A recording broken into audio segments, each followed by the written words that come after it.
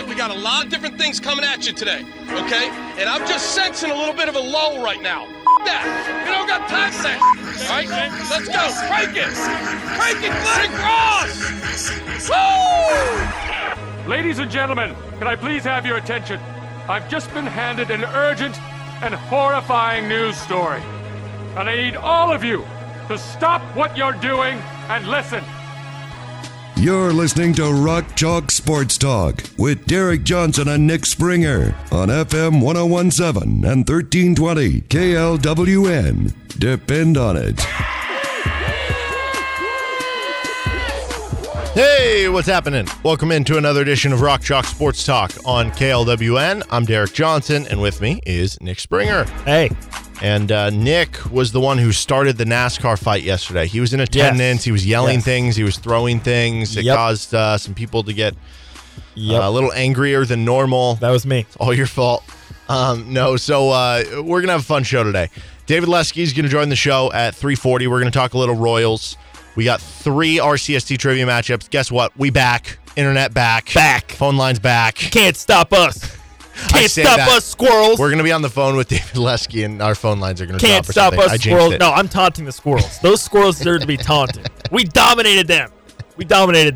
Back and better than ever. So we are going to stop our internet. We're going to have 3 matchups today. We have our final first-round matchup, and then we have 2 second-round matchups. So we'll start to whittle our way into the Sizzling 16. We got Case of the Mondays coming at you. Should be a fun show altogether. Case of the Mondays for squirrels. They did it. Have you ever heard some of those like squirrel, I don't know, like conspiracies? Like squirrels are like robots from the government that are just like spying on us. It's like the birds. Yeah. Conspiracies, but the squirrels. No, I don't buy that. No. I mean, with birds maybe, but not with squirrels. I mean, you were a big squirrel guy, as you mentioned on They're little Friday's fluffy, show. harmless animals. But wouldn't that be more reason to, it's just a squirrel, you know? And then all of a sudden, boom, dead. Then boom, what? It like shoots lasers out of that or something? Maybe. I don't know. I've never been in a fight with a squirrel. Anyway, I want to start off the top here. Very similar to that. Interesting quote from Bill Self on the KU about release. Squirrels? Oh. No, I was just joking. Okay. Oh. On the KU release that was made about Hunter Dickinson, like officially signing his whatever letter of intent or whatever it's called. So I'm not going to read the full like quotes and everything that he said, but this part particularly I thought was very interesting. Quote from Bill Self. He shot 42% from three-point range last year. He needs to advance his game more on the perimeter to probably fit in what today's NBA big men look like, and we are excited to work with him on that. He's been well drilled. He's been well coached. He's played at the highest level. He's guarded the best big men in the country. For him to come to Kansas and come to the Big 12 definitely enhances our outlook for next year's team, being able to do some special things immediately. But it's the top part of that has me interested. He shot 42% from three last year. He needs to advance his game more on the perimeter to probably fit in what today's NBA big men look like, and we are excited to work with him on that. So does that mean more threes? That's kind of how I take like.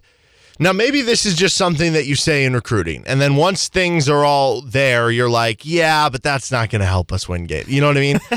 But it does actually correlate with something that would help Kansas win games. They need more shooting, and if you're going to play Hunter Dickinson next to KJ Adams, having Hunter Dickinson shoot, 3.5 threes per game as opposed to 1.7, that would be kind of perfect. Well, I mean, listen, I don't know that we've really dived into this idea, but if your lineup is Dickinson at the 5, KJ, Timberlake, Elmarko, and Dewan, is that enough shooting? Is there enough shooting in those 5 guys? I don't know. I mean, Timberlake certainly gives you more than enough shooting. Dewan can hit open set shots, but what is Elmarko going to be as a shooter? I mean, or even if you swap Elmarko with Arterio Morris, sure, still kind of a complete unknown. Yeah, still kind of you don't really know. You have a better idea, but is that enough shooting? I don't know. Those 5 guys. I don't think it's enough shooting to be like an elite shooting team, but is it enough shooting to be good enough? Do they need to be elite? Maybe not. If the defense is really good, and if you have Hunter Dickinson every time, right, scoring for you in the post, and you have other guys who can get you buckets with like Dewan or KJ, then maybe you don't need to be elite. Maybe you just need to be average. Maybe you need to be above average. But there are questions there. But one way to go about it, like if you just viewed it this way, let's say hypothetically you had a team where your 4-man shot 3 threes per game and your 5-man didn't shoot any threes. That'd be about normal, right? I guess. Maybe not on last year's team because Jalen took a ton, but like in years past, that would be normal. Probably, for KU. Yeah. I mean, that could just be inverse this year. If Hunter Dickinson's taking 3 a game and KJ's not shooting any, if those are your starters. Well, we've talked about it. Like, what about the idea of if KJ is able to build more on his post game, if he ends up being like kind of your more lower post guy and you move Dickinson around all over the floor? Very possible. So, I mean... But do you think that best utilizes Dickinson's skill set if they do that? Well, I don't think they're just like I don't view this as Hunter Dickinson now is just going to be like a Matt Bonner or a Steve Novak in the NBA where it's just like this big man who like he just camps for 3 and if you leave him open he'll make you pay. Like I don't think that's what he's going to be. No, I don't think so either. But I'm just saying like more than he's been used in the past. Last year was 1.7 threes per game. How much does that number go up to? Right? If the idea is that he needs to improve on go up by half, right? Sure, so 2.5, 3, 3.5, somewhere in that range. If he's 1.7, let's say it goes up to 2.5. But is that realistic? Is that realistic that Bill Self is going to let a big man just chuck up a bunch of threes, especially a big man like Hunter Dickinson who is so good at getting baskets at the post? Yeah, probably not. So that's the question. That is the question, right? Like, Bill Self in his mind is probably thinking, if Hunter Dickinson takes any shot that's not a post up, it's bad. Right. I mean, that's probably not. No, I mean, I think they'll let him get some threes, but the question is, like, is it going to be a 1.5 threes per game where it really isn't that different than what he's done in the past? Or do you go back to this quote and say, no, they are going to make an emphasis on him taking 2.5, 3, 3.5 per game? Well, I thought the pick and roll thing was interesting because KJ and Dewan really, really did very, very well with that. They had a lot of success with that. They obviously have a lot of chemistry with that. So would you continue to do that, or would you try to throw Dickinson in there instead? That's a good question because with Dickinson, you could not just pick and roll, you could pick and pop because of the 3-point shooting ability. Yes, but you also have that short roll that KJ did where he would get the ball in the high post and showed himself to be a decent passer. Yeah, I don't know the answer to that. But I will say that does help, though, that you have both KJ and Hunter Dickinson are good passers. That helps to have, if you're going to play 2 bigs, to do that.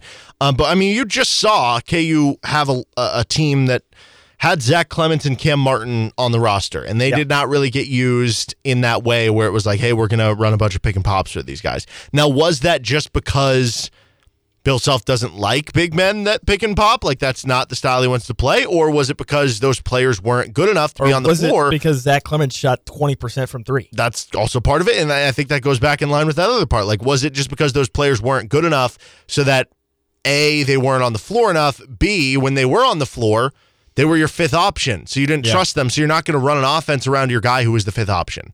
Yeah. Which of those is it? I think maybe all of those wrapped into one is probably correct. I think so, too. Plus, also, Cam Martin ends up getting hurt. You know, that sets him back. But yeah, with, like, the Zach Clements thing, like, yeah, if he was on the floor, he was your 5th guy that you were trying to get the ball to score, right? Like, if Zach Clements is on the floor with Grady Dick and Jalen Wilson and DeJuan Harris and KJ Adams, all 4 of those guys are going to have opportunities to shoot the ball before Zach Clements did. Yeah. Right? Well, it's like with Clements, when he came in, we heard so much about the idea for Bill Self was going to be to use him like he did with Matthew Hurt. Bill Self coached the under-18, the FIBA under-18 like U.S. team. And on that team, it was Matthew Hurt, who ended up going to Duke. He was a top 10 recruit in the country, 5-star. And Jeremiah Robinson Earl, who was, top 20, top 15 recruit in the country, big man who went to Villanova.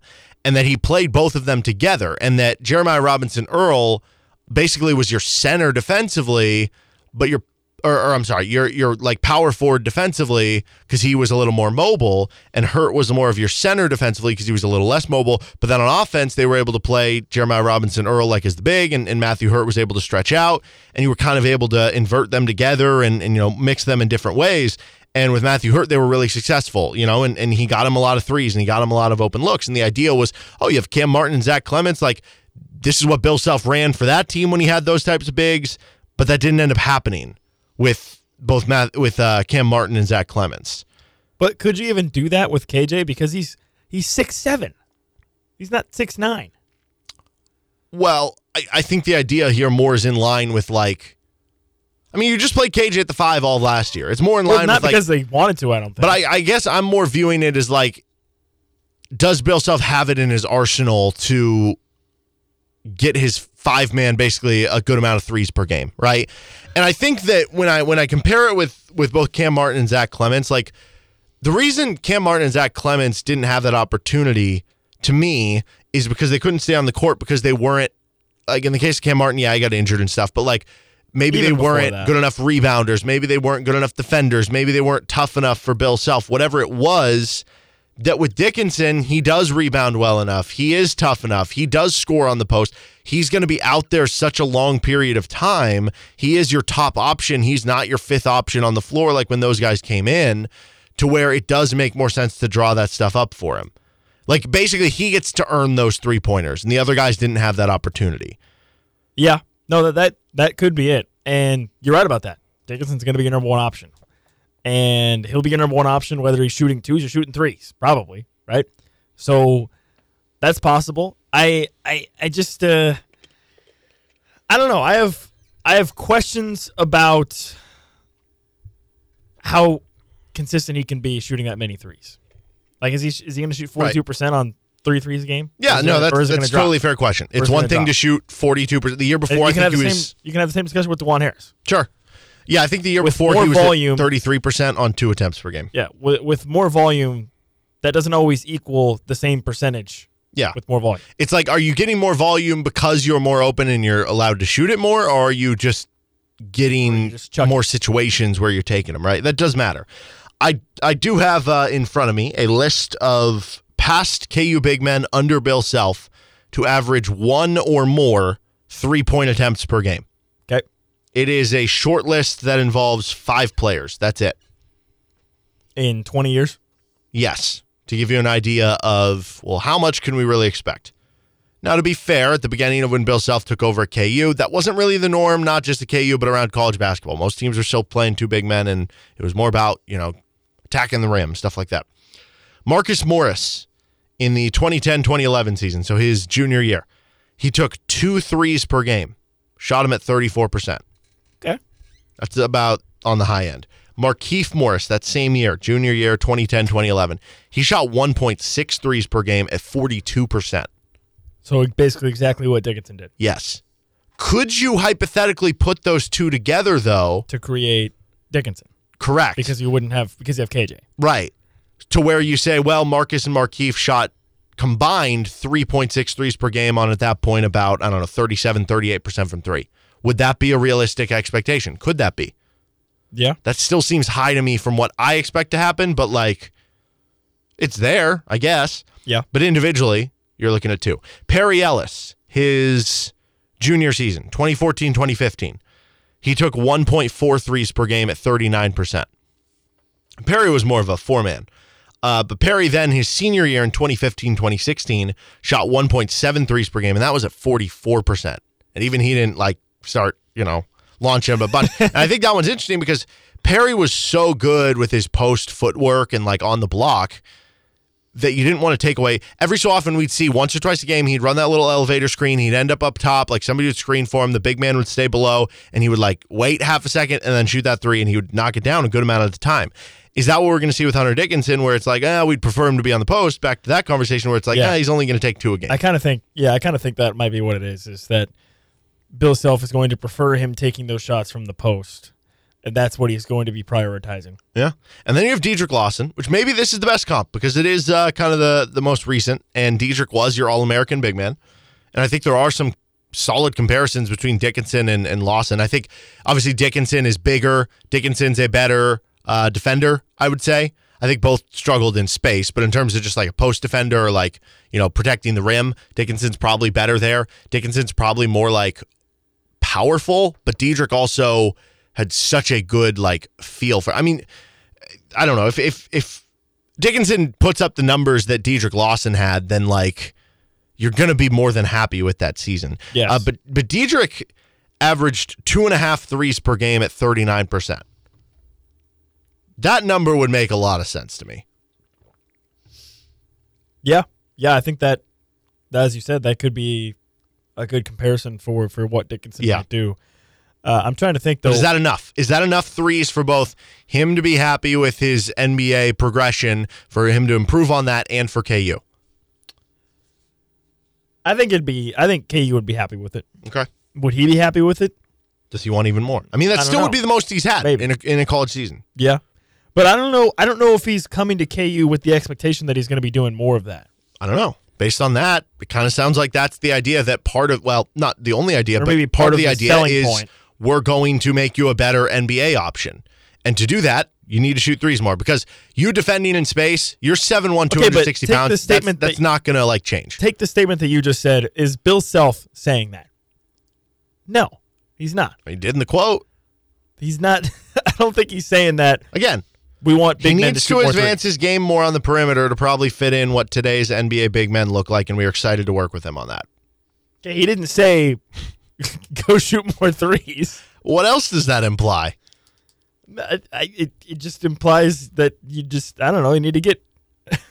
I don't know, man. I think that's pretty clear to me. Again, that it's clear to me what it means. It's not clear to me whether it'll actually be put into action, right? Again, that could be or recruit the speak. Range of action that it'll be put into. Correct. Now, for what it's worth, Zach Clemens was at 0.9 3-point attempts the last 2 seasons, which isn't a lot. But then when you think about Zach Clemens only playing 5 minutes per game, it's kind of a lot. Could that hypothetically mean that there is room? Because if you just extrapolate that out, if Zach Clemens is playing 30 minutes per game, that's like 5 or 6 threes per game. Okay. That'll never happen. No, that'll never happen. That'll never happen. First of all, he'd get benched before he could get up 5 threes, I think. For sure. 100%. Third one goes up in like the 15th minute. Yep. You're done. See ya. So for what it's worth, by the way, Matthew Hurt also, during those FIBA U18s that a lot of people talked about that brought up the idea that, Bill Self could do this with, shooting big men. He was 12 of 20 in 6 games in that tournament. So he was shooting 3.3 per game, but it took him shooting 60% to get up 3.3 per game, right? Yeah. So I think the answer here lies closer to Dedrick Lawson to me. Okay, so do you think... Again, if we combine the Morris twins and we look at Hurt, that's closer to 3.5. So I think let's say 2.5 to 3 is what I'm looking at. Dickinson gets really hot from 3. Would that number just uptick for like a stretch of time? Are you just talking for like a game, or are you talking for like he's hot for a month or whatever? Yeah, like a 3-week period. Yeah, I think so. I think you would probably look at like, let's say, would they let him shoot more threes at that point? Well, yes, because here's why. I think it is the type of game plan or whatever with Hunter Dickinson where it's like if he starts 0 for 2, he's probably not shooting another 3 that game. Probably true, yeah. He starts 2 for 2, he might get to 3 for 4, right? Yeah. So maybe that makes sense. But it's definitely interesting because when you start totaling it up, this is a conversation we had several weeks ago about like, how is Kansas going to get to their number of threes? Yes. They averaged last year 23 pointers per game. 84% of their 3-point shooting. Yes. So if they shot 23s a game and you just are you would need Timberlake to shoot like 7. But is he going to be on the court that long? I don't know. Right? If he only plays 20 minutes per game, which I don't know, maybe he could play 30 minutes per game, and that changes things. Well, right? if you extrapolate out Zach Clemens shooting, then he would easily get to however many per game. But let's say hypothetically he only plays 25 minutes per game. So in between that 20 and 30 minute mark. I don't know, maybe he's getting up 5 threes per game in 25 minutes. Timberlake? Yeah. Yeah. Like that's a very solid number if it's 25 minutes. That's pretty high. Right? Yeah, in 25 minutes specifically. So if he's getting 5 a game, let's see. DeJuan Harris last year averaged 2. Maybe it goes up to 2.5. Yeah, 2.5. Let's say Hunter Dickinson's at 2.5, just to make it round, and now we're at 10. 10. So we're at 10 between 3 guys. KJ 0. KJ 0. Ernest 0. Ernest 0. What are we looking at? 1.5. Sure, 2. I guess. I mean, you could let's just say 2 to make it round Arterio, numbers. Now you're 12. 2. Arterio 2. Now you're 14. Who's left? Jankovic? Jankovic coming off then. Chris Johnson or Jamari McDowell. I don't know if either would be in the rotation. Maybe one of them is. Maybe we give 1 3 per game there. Yeah. Now you're 15. Yeah. And then Marcus Adams looked really good in that All-Star game over the weekend. How much is he going to play? I don't know. Well, I guess if you add Mbako, he probably gets 2. Maybe more. Maybe 3 for Mbako if he's known as a good shooter. And then maybe you give 2 to Marcus Adams. So that gets you to 20. But even then, I feel like I'm stretching there. Because I could easily be like, Dickinson, not 2.5. It's going to be 2. DeJuan, 2.5. It's going to be 2. Yes. Or El Marco, 2. Could be 1.5. Absolutely. 100%. Timberlake, he might play 20 minutes. Maybe it's only 4. What if they just shoot less threes? Is that a bad thing? Well, would that be a bad thing? It's a bad thing if you're a good 3-point shooting team or if you're an average 3-point shooter. It's not a bad thing if you're a bad 3-point shooting team. that you're not taking as many, because then you're not taking as many shots that you're not good at, but then it's also bad because you're a bad three-point shooting team. Does that make sense? No. It's not a bad thing you take less threes if you're a bad three-point shooting team, because that means you're taking more shots that you're probably going to make. Yes. But it also would be bad because to be a successful team in March, you need to be a team that can shoot threes well. Generally speaking, yes. Or so if you're shooting less threes because you're bad at it, it means you're bad at it, which is bad. I would kind of push back on that, though. Like, I think you can be a subpar three-point shooting team, but if you have, like, a guy or two guys that are knockdown shooters, then it's fine. You see what I'm saying? Yeah, I so mean, like it's all about if as a how team, it comes together. If as a team you're shooting like 33 or 34% from three, but then you've got Timberlake who's like a 43% three-point shooter, and maybe DeJuan is shooting like 40%, then it's probably fine. I want to say the 2017, maybe? I don't know. Okay, I'm thinking of 2016. So 2016 North Carolina, they lost in the title game, but clearly they got very close to winning it all. Yeah. I'm pretty sure that would have been the worst team to win a title from three-point shooting. They shot 32.7%. That was 259th in the country. Typically, if you're not in like the top 200, you're not even probably making a Final Four. So can you get above that at least? Can they? I think that's the point, though. This team is not going to be an elite three-point shooting team. Can you just be good enough? But do they need to be? Probably not. Maybe not. Because right? if you're getting Dickinson 5 million post-ups a game, then it's all fine. It's all good. Well, you go back to the 2019-20 team for Kansas. That team was the number one team in the country on KenPom by a wide margin. That team was 132nd in the country at 34.1%. Exactly. Now, Udoka Azubuike, as great as Hunter Dickinson's going to be, he'll average more points than Doak did. It won't be as efficient as Doak did. Doak at 75% or whatever. You also look at that team, Devon Dotson. Probably not as good on defense either. Sure. Yeah, that team was the number one or number two defense in the country, but I don't know. I'm taking that defense over anybody else. Who was number one that year? So now that's weird. Number one team was, Virginia. But Virginia that year was 234th in offense. Yikes. So, yeah, they can obviously do it, but you have to be at least like average in the country, in my opinion. They could do that. I think they have the pieces there. 34%. They do, but it's hard when you look at it and be like, how are they going to piece this together? I think if you're 34%, but you have Timberlake shooting like 44%, then it's fine. That's fair. Then you just give him the ball in March. All right, he's Nick Springer. I'm Derek Johnson, and David Lesky's going to join us in less than 15 minutes. This is RCST on KLWN. Depend on it. Welcome back into Rock Chalk Sports Talk. You're listening on KLWN or KLWN.com with Nick Springer, Derek Johnson, and joined now by David Lesky of Inside the Crown.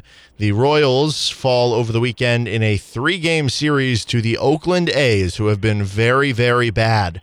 I guess is this rock bottom, David? Are we at rock bottom officially? I'm going to quote Buddy Bell and say, never say it can't get worse. So I would love to say this is rock bottom. I hope it's rock bottom. I hope Saturday night when they lost their second in a row was rock bottom, and everything from 110 Sunday afternoon forward is on the way up. Buddy Bell taught me that we can't know that. So okay, great. That's where we are now. If the A's had swept the Royals, would you have said that was rock bottom? Yeah. Yeah. I mean, I think, yeah, I don't, again, never say it can't get worse, all that, blah, blah, blah. But, yeah, it'd be tough to get worse than I mean, look, we came into that series and the A's they had all sorts of MLB worst evers on their resume. So yeah, not great. And I think that, the broadcast part of their job is to spin things. And sometimes, though, it's not inaccurate. The A's had been playing better baseball. Better baseball was still really, really, really bad baseball. So, yeah, it was bad. It was not a good look for the Royals, I'll say that. Well, over the last week, I guess one positive, Bobby Witt Jr. kind of picked it up since we just talked about him having a sophomore slump last week. I think he had 2 home runs over the last week. He had almost 1,000 OPS over the last 5 games played. Is it enough? Is it sophomore slump solved? Yeah, it's over. We're good. Everything's good. Yeah, Witt had a good week. Massey had a good week. Isbell had a good week before he got hurt. Prado had a good week. Melendez had a good week. So, yeah, everybody's good. We're done. So, yeah, we can just wrap it up. Thanks for calling. We'll talk next week. Okay, perfect. So Daniel Lynch, excuse me, is getting ready to get back to the majors and everything. He just pitched at the minor league level.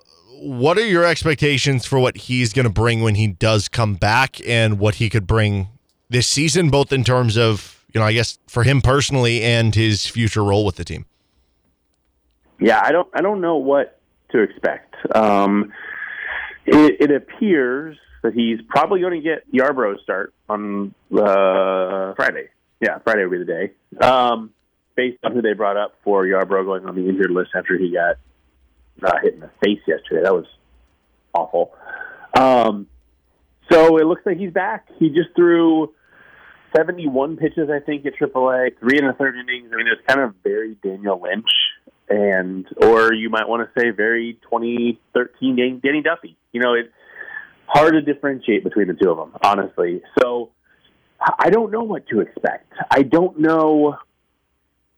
Personally, I would give him another rehab start. And so I'm a little bit concerned about that because he's coming back from a shoulder injury. I don't love the idea of putting major league stress on his arm when he's still working his way back and he's only made 2 rehab starts. That said, he threw 71 pitches the other day, or yesterday, not just the other day, yesterday. I'm sure he'll be fine. I'm sure it won't be a big deal. What we want to see is the same thing when we talked about it in spring training a little bit, but what's important to see from Daniel Lynch is he needs the fastball to be at the top of the zone and above it. When it gets down into the happy zone, he gets hit hard because he doesn't have elite movement on his fastball. Guys you can win with a mediocre fastball, but you have to locate it. And where he needs to locate it is up. If he can do that, he's got a good slider, he's got a good curve. I mean, he has good stuff. It's just the location. The command has not been there. And so that's the biggest thing. And it's funny, like, a month ago, we were going, well, what are they going to do when Daniel Lynch comes back? They've got 5 starting spots locked down. Now you're like, please be good, Daniel Lynch, because Bubic is now out until next July. Singer has an 8.5 ERA.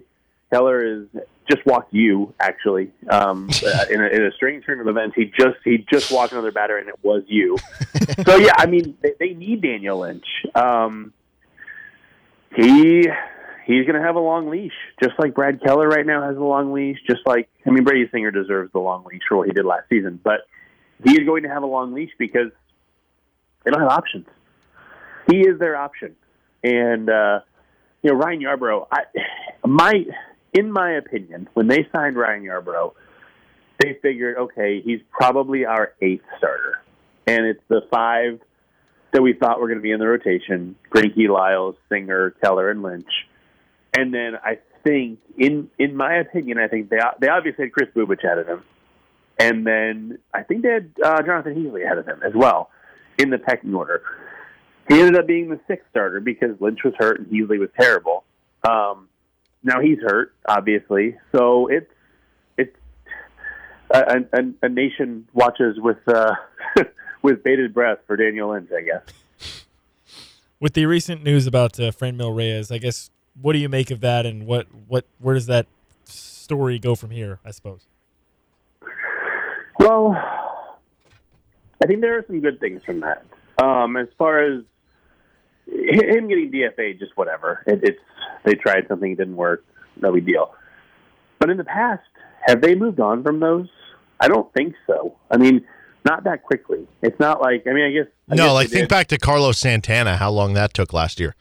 Well, but that was different a little bit because that was a 2-year deal. But I mean, I'm thinking about guys who they signed. I mean, he signed a minor league deal, but we all knew he was a big league. He was going to be on the opening day roster if he didn't completely tank in spring training. And so, they let it go for a little while. But honestly, he didn't flail at the big leagues for that long. And I feel like him getting demoted was a good sign that the organization is, willing to move on from a mistake. I think him getting DFA'd is a sign they were willing to move on when it didn't work out. And I shouldn't say mistake because I just don't think it worked out. I think it was the right decision. I think they made a smart choice to sign him, and it didn't work. And that's okay. They should do that every single year until they're good, and even when they are good, probably. So I think it says a lot that they're willing to admit defeat on something, and that's not maybe we knew that already. This is also something we talked about. In past years, the Royals never admitted, "Hey, we're not going to be good this year. Sorry, I don't mean to be a bad news, but we're not going to be good." They never said that. It was always, "This is the year we're going to turn the corner." Blah blah blah. They came into this year and said, "Look, we need to evaluate this team. We're not going to win. If we do, we'll be happy, but we are not going to win." And they were honest with where they are, and I think that their evaluation of themselves has gotten better. Now we'll see how if it translates to something else, but I think that's a good sign. You said that honesty, but how do you think that plays, I guess, from the fan perspective? Like, yeah, you can be so honest about this, that, or the other, but I guess from the fan perspective, how do you think that message reaches to fans? I don't think it matters unless you eventually win. JJ Picollo is at a huge disadvantage. Some of it is his fault because he was part of the front office that was here before that put them in this hole. Some of it is not his fault because he's not Dayton Moore. And no matter what people think of, he's Dayton Moore's right-hand man, blah, blah, blah, he's not. That's not who he is. He's not Dayton Moore. He runs a different program. I think we saw that immediately when he fired Mike Matheny and Cal Eldred right after the season ended. Like maybe on the plane ride home, honestly. We saw that he was different. And so he's up against fan perception that he is just Dayton Jr. And so I don't know if this was somebody who was brought in from a different organization and made the exact moves that were made. I think they would have been received a lot better. If they'd said the exact words he said, I think they would have been received a lot better. I think that ultimately the only thing that's going to smooth things over with fans is to win baseball games. And it's to win 81 games in a season first, and then it's to win 88 and go to the playoffs, and then it's to win 98 and go to the World Series. That's what'll get it done, honestly. And anything short of that probably won't matter. Well, I mean, to your point about some of the moves that they've made, I guess when you look back to the offseason, obviously Aroldis Chapman, looked to be a good signing. So far it has been, and certainly it'll look even better depending what kind of package they can flip for him at the deadline possibly. But like some of those signings at the time, like with Jordan Lyles, for instance, at the time, it was kind of like, what, really? Like, that's it? Like that's all they're going to do right now? So I guess just looking back at that, should it really have been expected that they weren't going to be anything other than what they kind of are right now based on the lack of activity of what they did to help some of the young players on the roster and seemingly just say, hey, we're going to let you guys fail, but you're going to fail together and we're going to figure out who's good and who's not? Yeah, I mean, I think that their message was pretty clear, right? Their biggest signing was Jordan Lyles. Their second biggest by money, was Chapman, and then it was Ryan Gauvreau. When that's your off season, I mean, they're telling you what they believe. It's a matter of whether you want to listen or not, and I think that's okay. I really do. Again, the problem that I think J.J. Picollo runs into is that he was part of that front office. And so if the Royals had brought in, well, let's use Matt Quatraro. If they had brought in, if Pedro Grifol had gotten promoted instead of Matt Quatraro getting hired, he would be facing the same scrutiny that J.J. Picollo is facing, because it would have just been, well, there's the bench coach, now the manager. Why is nothing changing? Now, Matt Quatraro is maybe not the best example because people seem to really hate Matt Quatraro right now. I don't quite understand it, but it's kind of fascinating, honestly. But the point is, I think that if another general manager came in and said, look, we got to figure out what we have, because there's talent. There's talent on this roster. I mean, you don't look at some of the position players. You don't say, okay, Bobby Witt Jr., no talent. No, he's got talent. Benjamin Melendez, same thing. Vinny Pasquantino, same thing. Salvador Perez, I think that's a little different because he's a veteran. I think another GM may have come in and traded him, honestly. But Nick Prado, yeah, we want to see what he has. We don't know. You look at this roster, and I think it's difficult to say, well, there's not a core in place. No, there is a core. Well, potentially a core. And so I think that if another general manager had come in and said, we're not going to make many moves. We're going to see what happens with these guys, and then we're going to figure out what to do after that. I think it would have been received differently than what the current front office basically said the same thing. That's basically what they told us. I mean, in some ways with words, but in other ways with actions. When you start looking ahead to the schedule now, because of how far they have kind of fallen back and record-wise, it doesn't really seem to be about, I don't know, is it that big of a deal if they go 3-4 one week versus 4-3 another, or 4-2, 2-4, whatever it is?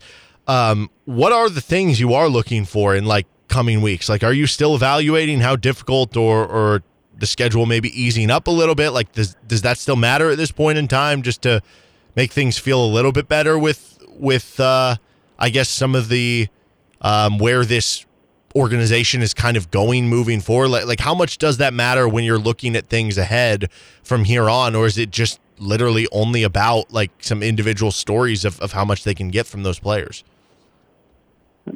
I think wins and losses are still important.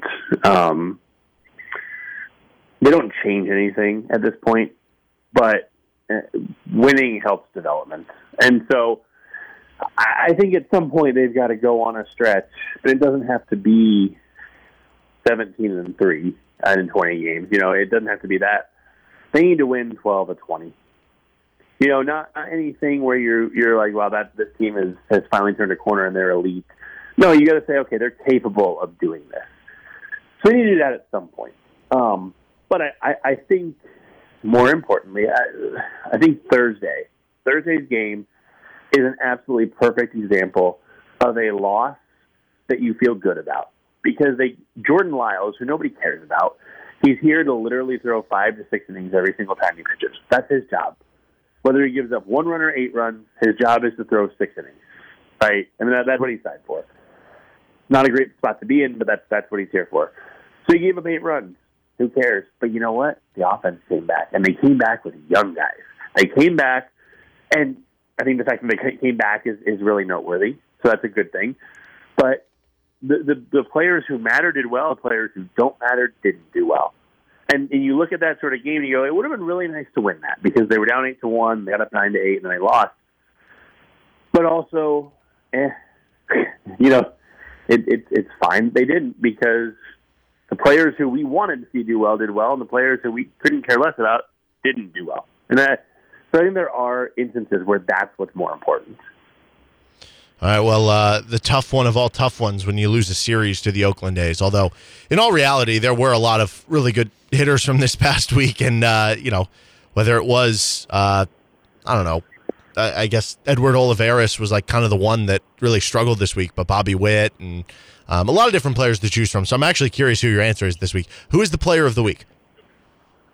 So they actually had 10 guys with a weighted runs created plus of 100 or better this week. Very good. Wow. I think it was last week there were 2 guys. So the offense has been considerably better for like 2.5 weeks now, which is like half the season, honestly.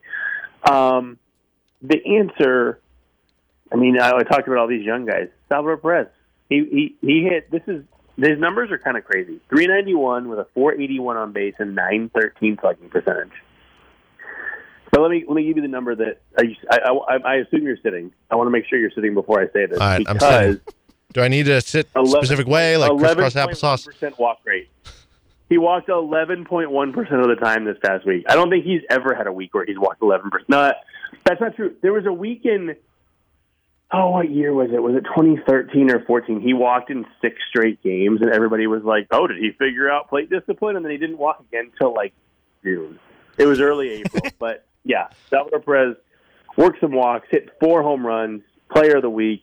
A lot of candidates, though, but he was the best. I think you need to refresh that page. I'm not sure that's right, David. I did it twice because I thought it was wrong.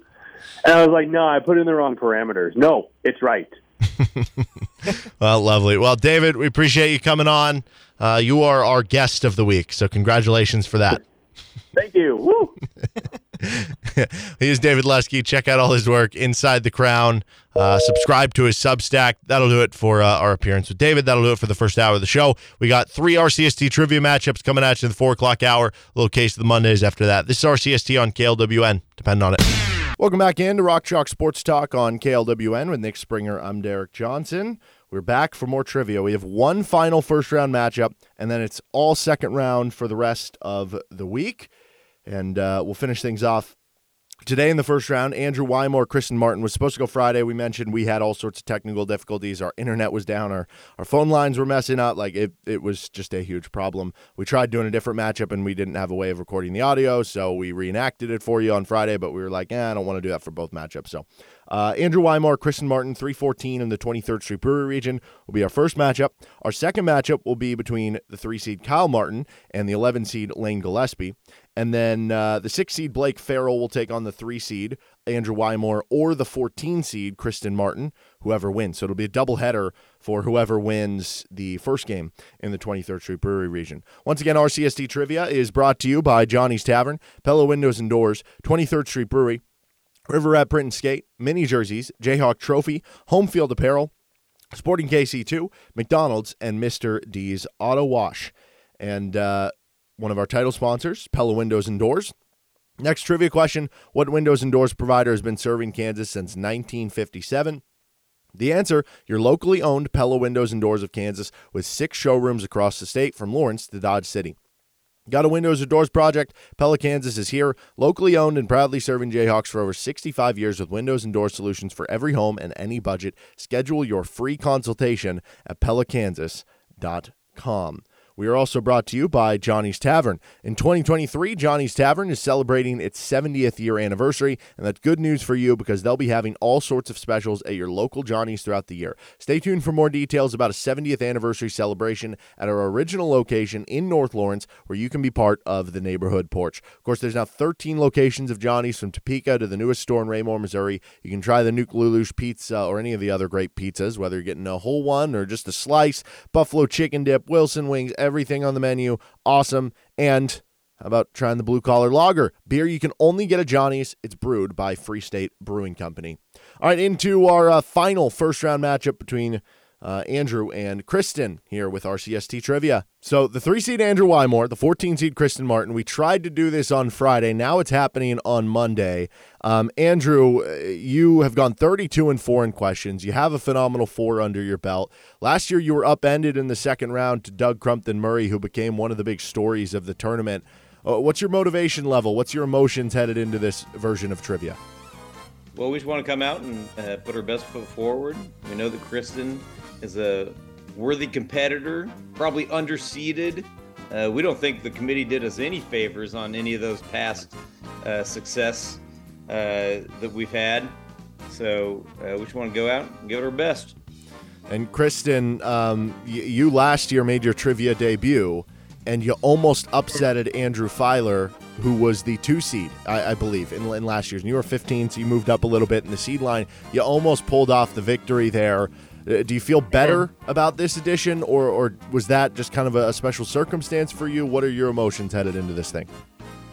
You know, I think I got a little lucky last year, but the technology issues may have given me a little bit more time to prep for this matchup. So I don't know, maybe over-preparing is not a good thing, but we'll see. Yeah, okay, so that was something I was interested in for both of you guys with the extra couple days you had. So you said you used it to your advantage to study a little bit more. But I'm also curious from your end, Kristen, you're going to be going on a vacation here. You and Kyle are both going to be going somewhere. So, I mean, this is the day before the vacation, correct? That's usually a hectic day where you're trying to get all your travel plans together, make sure the parking's right, and checking into your flight, all that sort of stuff. Has that been a hurdle at all to overcome today? Absolutely. I feel like I hit kind of a wall last night trying to pack, trying to study. Work is very busy this time of year, so just trying to juggle a lot of plates, and we'll see which ones drop. Well, Andrew, you had the few extra days. Did you do any extra studying? We know you attend like every game. You have season tickets. You go to all the games, so you live a lot of this stuff. But did you do any extra work over the weekend? I really didn't. We were a little bit under the weather this weekend. So it's a flu game. There was not. Yeah, we'll see.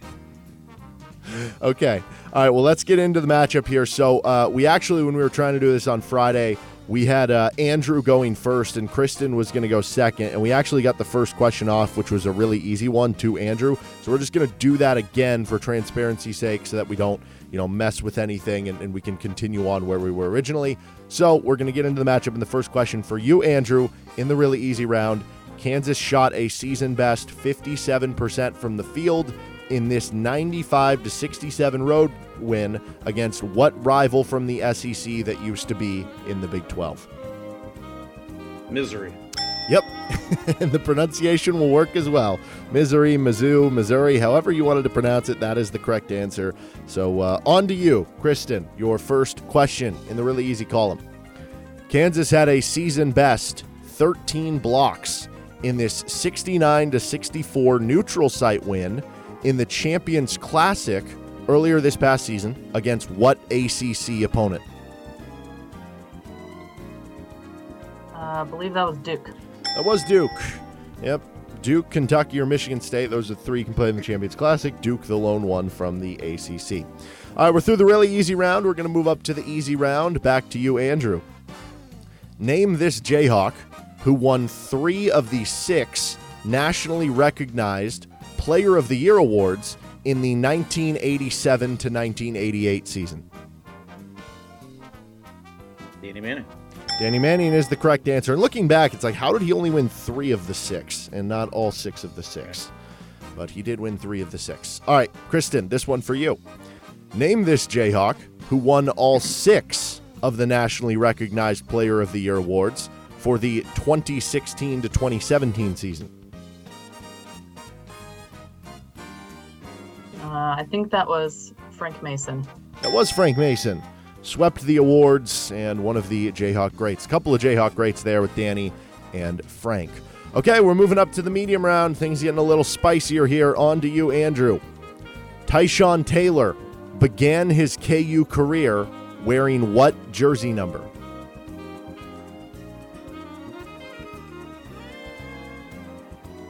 Eric, you know how I am with these jersey number I think questions. you lost on a jersey number question last year, I believe. These are hard for yes, everyone. I think I've lost on jersey number questions twice. 10 seconds. He finished wearing number 10. 5. 15. 15 is the correct answer. You lobbed it out and you got it right. So, Andrew, was that a guess, educated guess? Take me through that.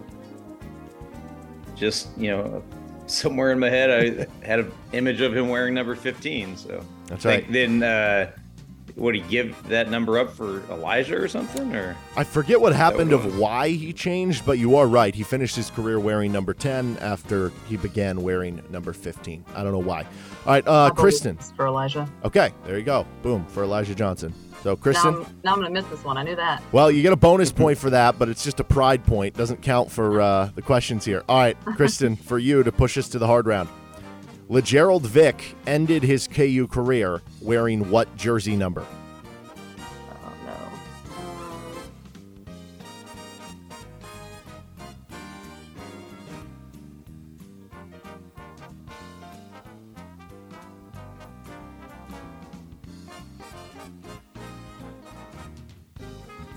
I think 2. Unfortunately, number 2 is what he started his career as. Oh, no. Number 24 is what he finished his career as before he kind of left the team midway through the season. So that's unfortunate. Kristen, I take it based on your knowledge of the Elijah Johnson stuff, would you have gotten the Tyshawn Taylor one correct? I would have. That's unfortunate. That's unfortunate for you. For Andrew, would you have gotten the LeGerald Vick one correct? I did have 24. Okay. I don't know that I could have told you what he started with immediately, but yeah, for some reason I do remember him wearing 24 at the end of his career. Well, Kristen, you fall short here, but you moved up a seed line last year. I think once again going up against one of our trivia mainstays here in Andrew, you can move up another seed line if you come back next year. We'll see. Are there plans to come back next year? I mean, what's the thought? The last 2 years have been Kyle kind of poking at me, telling me that you were searching for more participants. So We always are. I don't know that I'll be jumping right into it, but if there's people needed, I bet you can count on seeing me. There we go. Well, you're due for that first round win coming up shortly. You've taken 2 Andrews who are really good in this event to the wire. Andrew, meanwhile, you get through. You're moving on to that second round, and I think you've kind of been like the Villanova a little bit of this tournament. You have, I believe, 2 second-round appearances, but you've lost in the second round, and then the one year I think you didn't make the second round, you went to the Phenomenal Four, or that you got past the Phenomenal Four. So is this the biggest game in the world now? Is this just the one that you need to get over the hump? Well, we always look at these things as just a series of 2-game tournaments, Derek. So that's how we'll prepare for this one coming up here in a couple of hours. Yeah. Yeah. If I'm not mistaken, has there ever been a double header competitor in Rock Chalk Sports Talk trivia history? No, I was just going to say, you're going to be the first to be as part of a doubleheader, and I was going to ask you, do you think that's an advantage or disadvantage? Because less time to study, but also maybe you keep the momentum up. We don't think about it that way, Derek. We just put blinders on and try to keep a tight huddle, and we'll be all right. Okay, well, we'll see Andrew later today against Blake Farrell. Guys, we appreciate it so much. Thank you. Thanks, Derek. Thanks, Kristen. Have a good one. Man, so Andrew scathes by Kristen there. Those are tough. Those jersey numbers are always tough just in general. And then when you get to the guys that have changed jersey numbers, then it gets even tougher. Those could have probably been hard, to be honest, as opposed to medium. So not, Kristen shouldn't feel bad about the loss there. And she's had 2 good performances. She's just had kind of cruddy seeding. But I don't know. I hope she does come back next year. If she does, maybe she moves up to the 12 or 13 line, and maybe that's enough to get that first round victory. Andrew Wymore, though, now 35-4 all-time in answering questions, and that'll be a heck of a second-round matchup, which will be our second-round matchup between the 6-seed Blake Farrell and the 3-seed Andrew Wymore. That'll be our last matchup of the day here. Coming up next, we have another 3-seed going, and it's the husband of Kristen Martin, Kyle Martin, the 3-seed in the Pella Windows and Doors region, taking on the 11-seed, the newcomer, our former RCST producer, Lane Gillespie, going to be joining the show with Kyle in our next matchup. Once again, RCST Trivia brought to you by our title sponsors, Johnny's Tavern, Pella Windows and Doors, 23rd Street Brewery, River Rat Print and Skate. With Nick Springer, I'm Derek Johnson. The first round is complete. We move on to round 2 of RCST Trivia coming up next on FM 1017, 1320 KLWN, KLWN.com, the KLWN app, and the Best of RCST podcast. Back in a moment. Welcome back in for more RCST Trivia here with Nick Springer. I'm Derek Johnson on Rock Chalk Sports Talk with FM 1017 and 1320 KLWN. Once again, RCST Trivia, our title sponsors, Johnny's Tavern, Pella Windows and Doors, 23rd Street Brewery, River Rat Print and Skate. River Rat Print and Skate has screen printing and a skate shop. Embroidery and promotional products are also available with art and logo creation, plus they're KU licensed. They have skateboards, longboards, paddleboards, and safety gear, and a large selection of shoes and apparel from well-known skate brands. And they can help you out with custom apparel like our trivia shirts and hats. Follow them on Instagram at river_rat_print for the print shop and at riverrat skate shop for the skate side. Give them a call at 785-371. So our second round matchup now between the 3-seed Kyle Martin and the 11-seed Lane Gillespie. Winner of this becomes our first Sizzling 16 member and gets a gift card to the 23rd Street Brewery, gets an RCST Trivia t-shirt from River at Print Skate, and tickets to a Sporting KC 2 game. I'm looking forward to this one, man. Those 3-11 matchups, sometimes those can be really good, and I think this is going to be one of those. Listen, we're into the second round now. So my expectations for each match are increased, okay? We got through the first round. There was a couple of cupcake matchups. These need to be high-quality matchups, in my opinion. You're in the second round now. No more messing around. You better do your studying, and you better come ready to play. Yep, I think that's well said. And so with that being said, let's just get into the matchup.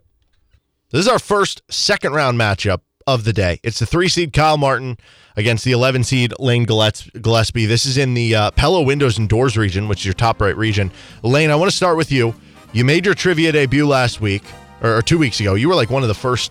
You might have been the first to go. I can't remember. It seems so long ago now. You won the game. You only had to go to the easy round, though, so you got through. So what are kind of your thoughts headed into round 2 now?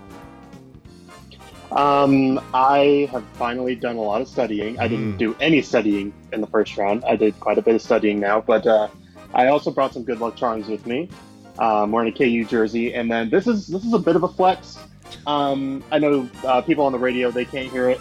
I have game-worn shoes by Mitch Lightfoot. Ooh, wow! So this is my good luck charm. If you're curious, he's a size 16. Wow! So I have good luck charms with me. I actually did some studying. I looked over some final stuff today. However, I'm still at the point where if we get to the really hard, I'm probably going to really struggle. That's usually everybody does. I was looking. Nobody has gotten a really hard answer correct this year. We had one very, very close to getting it, but nobody's gotten one right this year. We made the declaration last year, and I'll just remake it this year. If you get a really hard question correct, you will automatically get a trivia t-shirt. Now, you guys will get prizes, whoever wins this one, and you will get a trivia t-shirt if you win this anyway, which if you get it really hard, you're probably going to win. But nonetheless, Lane, what number jersey do you have that you're wearing? It's just number 1. Okay, so number 1. This could be, well, I guess I won't say any players in case the jersey number question comes up.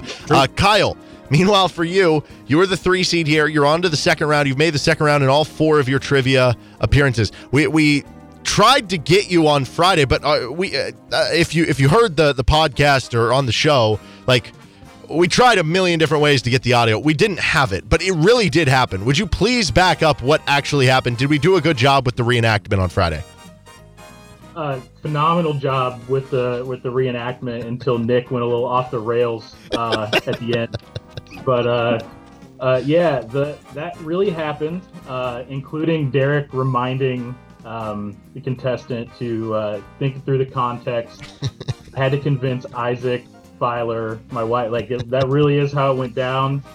Completely legitimate, and I think the first time I've ever advanced on one question.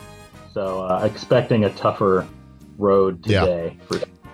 Yeah, you were maybe due for one of those, though, with the tough paths that you've had to travel. Your wife fell short to Andrew Wymore earlier today. She put up a good fight, though. So do you feel like you need to get any vengeance here? Or, I don't know, or is this just completely separate? I mean, as far as I know, Lane hasn't been studying with Andrew Wymore, so I think we're clear there. Yeah, I heard the questions. Fair, good questions. We went over that this weekend, but that's a tough one to remember. Yeah. So no vengeance, just clear head. Hopefully get a W today. All right, well, whoever wins this moves on to the Sizzling 16, and for doing so, you receive a gift card to 23rd Street Brewery. Great spot to watch all the games. You can check out the outdoor patio. Check them out in Lawrence. You get an RCST Trivia t-shirt. That thanks to River Rat Print and Skate, where you can get all your embroidery work, promotional products. They have skateboards, longboards, paddleboards, the whole shebang. And you're getting tickets to a Sporting KC2 game with them playing right here in Lawrence over at Rock Chalk Park. So plenty prizes up for grabs, and the prizes stack the further you go. With that being said, let's get into the matchup. Lane, you are the lower seed here as the 11, so you have the option. Do you want to go first or do you want to go second? It worked last time, so I'm going to go second. If it ain't broke, don't fix it. All right, so that means, Kyle, you're up first, and we'll start in the really easy round of questions. This will be the final round that we actually start in the really easy. Once we get to the Sizzling 16, we start in the easy. All right, for you, Kyle, fill in the blank. Blank chalk. Rock.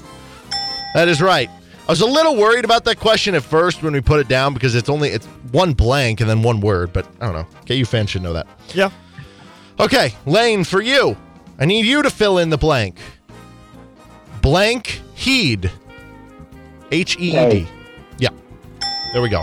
Pay heed. Again, one I was a little worried about because there's not a lot of context there, but yeah, you guys nailed it. You could have included to all who enter. I guess, but then, well, I guess I could have put Jayhawk on the first one to make that a little easier. Whatever. I got them right. All right, back to you, Kyle, into the easy round.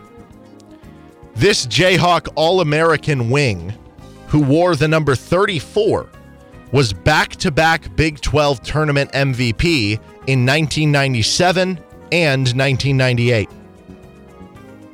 Paul Pierce. That's right, Paul Pierce, the correct answer. We had a Paul Pierce one go awry last week, but this time Kyle able to hit the Paul Pierce correct answer. All right, Lane, for you. This Jayhawk all-conference wing wore the number 25 and was named the 2006 Big 12 Freshman of the Year and was also Sporting News Freshman All-American. What's his name? Brandon Rush. That's right. B. Rush. A couple great wings in KU history who both have their jerseys retired now. All right, we're moving up to the medium round for the first time in the tournament for both of you guys, actually. Okay, back to you, Kyle. Kansas won 84-74 in the 2008 Big 12 Tournament Championship game against what school? Texas. That's right. Texas is the correct answer there. They had a lot of games with Texas in some of those Big 12 championships in that kind of mid-2000s to late 2000s range. All right, Lane, for you, first medium question you've had this tournament.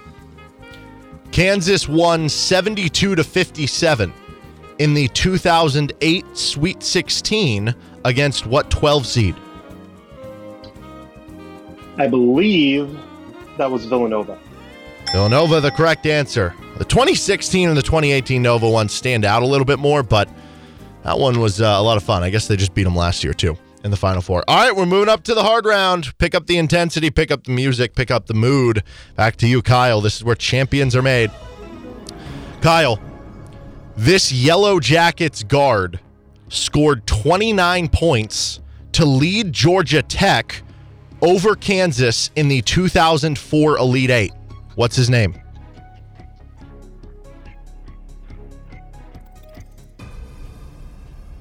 It's one of two guys, I think. So I'll go with Jarrett Jack. That is correct. Who was the other name that was going around in your head? Was there a Bynum on that team? It might have been. That sounds kind of familiar. Andrew Bynum? I don't know. No, Andrew, not Andrew. Not Andrew? No, like Jared Bynum or something. Did he go to Jared? I don't know. Anyway, no, Andrew. You got the right answer. That's all that matters. Jarrett Jack. I would have got that wrong. Okay, Lane, back to you. This Boilermakers forward scored 26 points to nearly lead a Purdue upset of Kansas in the 2012 second round. What's his name? Oh my God, it's on the tip of my tongue. He was a college basketball analyst, Robbie Hummel. That's right, Robbie Hummel. Sometimes you just got to talk it out. Use the clock wisely. All right, we're headed to the really hard round. Here we go. First spot in the sizzling 16 on the line. Back to you, Kyle. Kyle, in 1961 to 1962, Kansas went just 7-18. Who led that team in points per game with 20.7 per contest?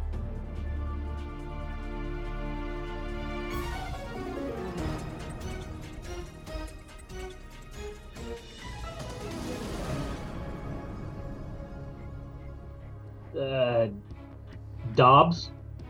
The correct answer is Jerry Gardner.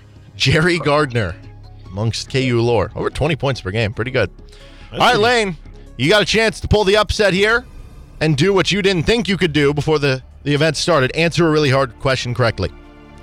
Lane, 2 years later, so 1963 to 1964 season, Kansas worked back above 500 just barely. They went 13-12. What player led that team in points per game with 18.4 per contest?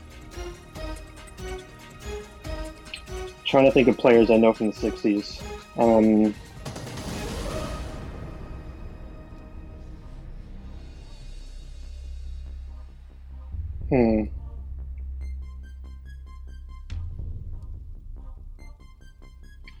Yeah, I don't know a whole 10 lot seconds. of guys from the 60s. Lob something out there. But Bud Stallworth.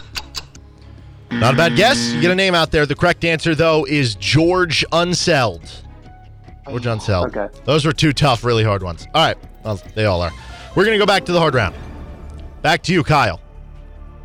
In the 1991 Sweet 16, Kansas got 23 points from Terry Brown to lead the way to an 83-65 win over what school? Indiana. Indiana is the correct answer. There were some great battles between KU and Indiana in kind of the 90s. Just kind of back and forth, the Bob Knight years and everything. And that is the correct answer there. All right, Lane. Last time Kyle got a hard correct. You followed it up, and you moved us to the really hard round. Back to you, Lane. In the 1993 Sweet 16, Kansas got 24 points from Rex Walters to lead the way to a 93-76 victory over what school?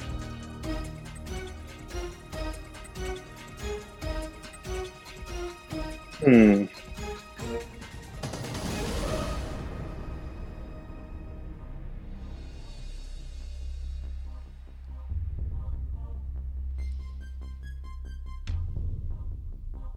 Ten seconds.